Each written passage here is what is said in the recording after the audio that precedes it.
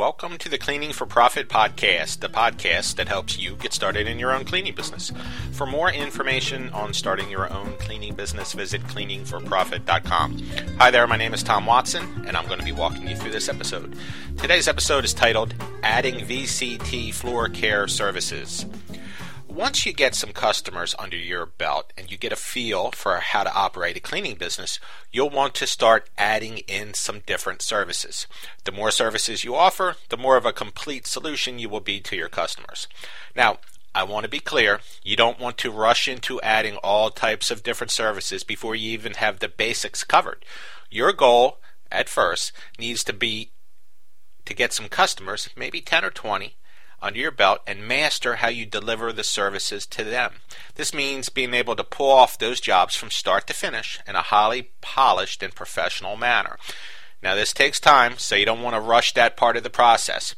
If you take on too much, you will wind up dropping the ball somewhere. Focus on building a good foundation first. Now, once you are convinced you are ready to start adding in another service to your portfolio, you'll want to take a good look at VCT Floor Care Services. This service revolves around vinyl tile, the tile that you see in many commercial settings. Odds are, if you own a commercial cleaning operation anyway, you will see this surface somewhere in the facility you're cleaning. VCT is a common flooring service. It stands for Vinyl Composition Tile, and it's a mainstay of the flooring industry. It's so popular because it's so tough. It can really take a beating and still look good. Now with that said, it's not invincible, so it needs care from time to time, and this is where you come in. Now, a lot of my customers have VCTs installed in the break room, in the kitchen area where they eat, and many more would have it in the bathrooms. Most doctor offices have some type of VCT installed in their exam rooms.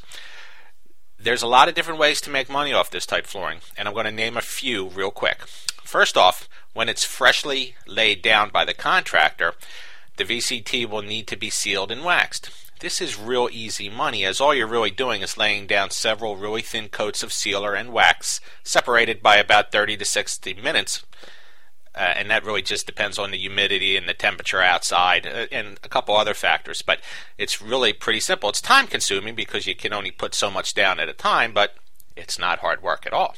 Now, another way to make money is by performing what I call a scrub and wax. This is really nothing more than running a floor machine over the tile with a pad that buffs out the top layer or two of wax, removing many of the scratches that have developed from the people who walk on it. This is done every few months depending on how much usage the floor gets. And then once you're done that, you would lay a few coats of wax back on top to make it look nice and shiny again. So you scrub it first, then you just put down 1 or 2 coats of wax. Real simple stuff. Now you can also perform what's called a strip and wax.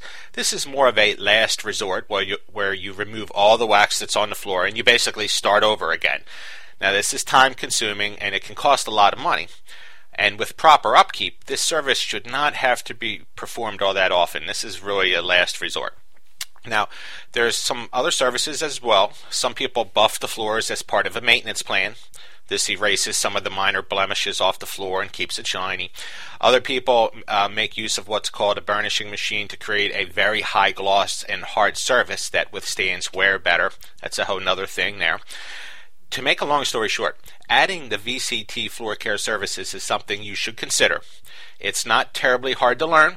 That's not to say there isn't much to know, because there is, but it's definitely something that can be learned if you have a desire to learn it. Another plus side is that it's not all that expensive to get into. An entry-level floor machine, which is your big purchase here, is probably about $600 or $700. The other equipment can be added for much less. This makes it a great investment for your business. And if you take care of what you buy, it'll last you a long time. In fact, I still have all the equipment that I did my first job with many, many years ago, because we take care of it after every job. And it's hardy equipment, so it'll last. My first job was for an engineering company that had several thousand feet of VCT installed. I made out quite well as I was able to purchase all of my supplies brand new, pay my staff, plus still turn a small profit on the job. I did it over the course of 2 days. Now, I did have some experience doing this before, as I worked for a company that did floor work from time to time. So I wasn't going into this without knowing what I was doing completely. I mean, I had not done it for a while, but it wasn't something that I had never done before ever. If I was new and I had no experience whatsoever, I would have stuck to smaller type stuff until I learned the ropes a little bit better. And that's my suggestion to you. Don't go rushing off to pull off some giant job until you get a few small jobs under your belt. You need to practice on the small stuff before you make the leap to the bigger jobs. So I'm going to wrap this up by reminding you that there's a lot of different ways to make money once you own a cleaning business, and adding VCT floor care services is one of them. It's not all that expensive to get into, and once you realize how many people need this type service, you'll be hooked. So this wraps up our episode of Adding VCT Floor Care Services. I hope you found it interesting, and thanks again for listening. Be sure to check back next week for our next episode. For more information on how to start your own cleaning business, I encourage you to visit my blog over at cleaningforprofit.com. Just click on the blog section for my latest posts.